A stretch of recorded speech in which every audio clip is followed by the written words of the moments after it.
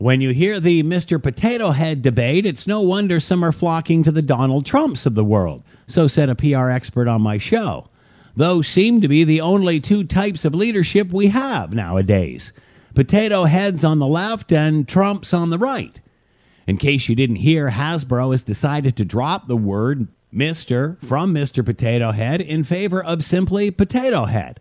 Although after backlash, the toy maker confirmed they are still keeping the characters of Mr. and Mrs. It just won't be called Mr. Potato Head, whatever that means. Tomato? Tomato? And where does this leave Mr. Dress Up?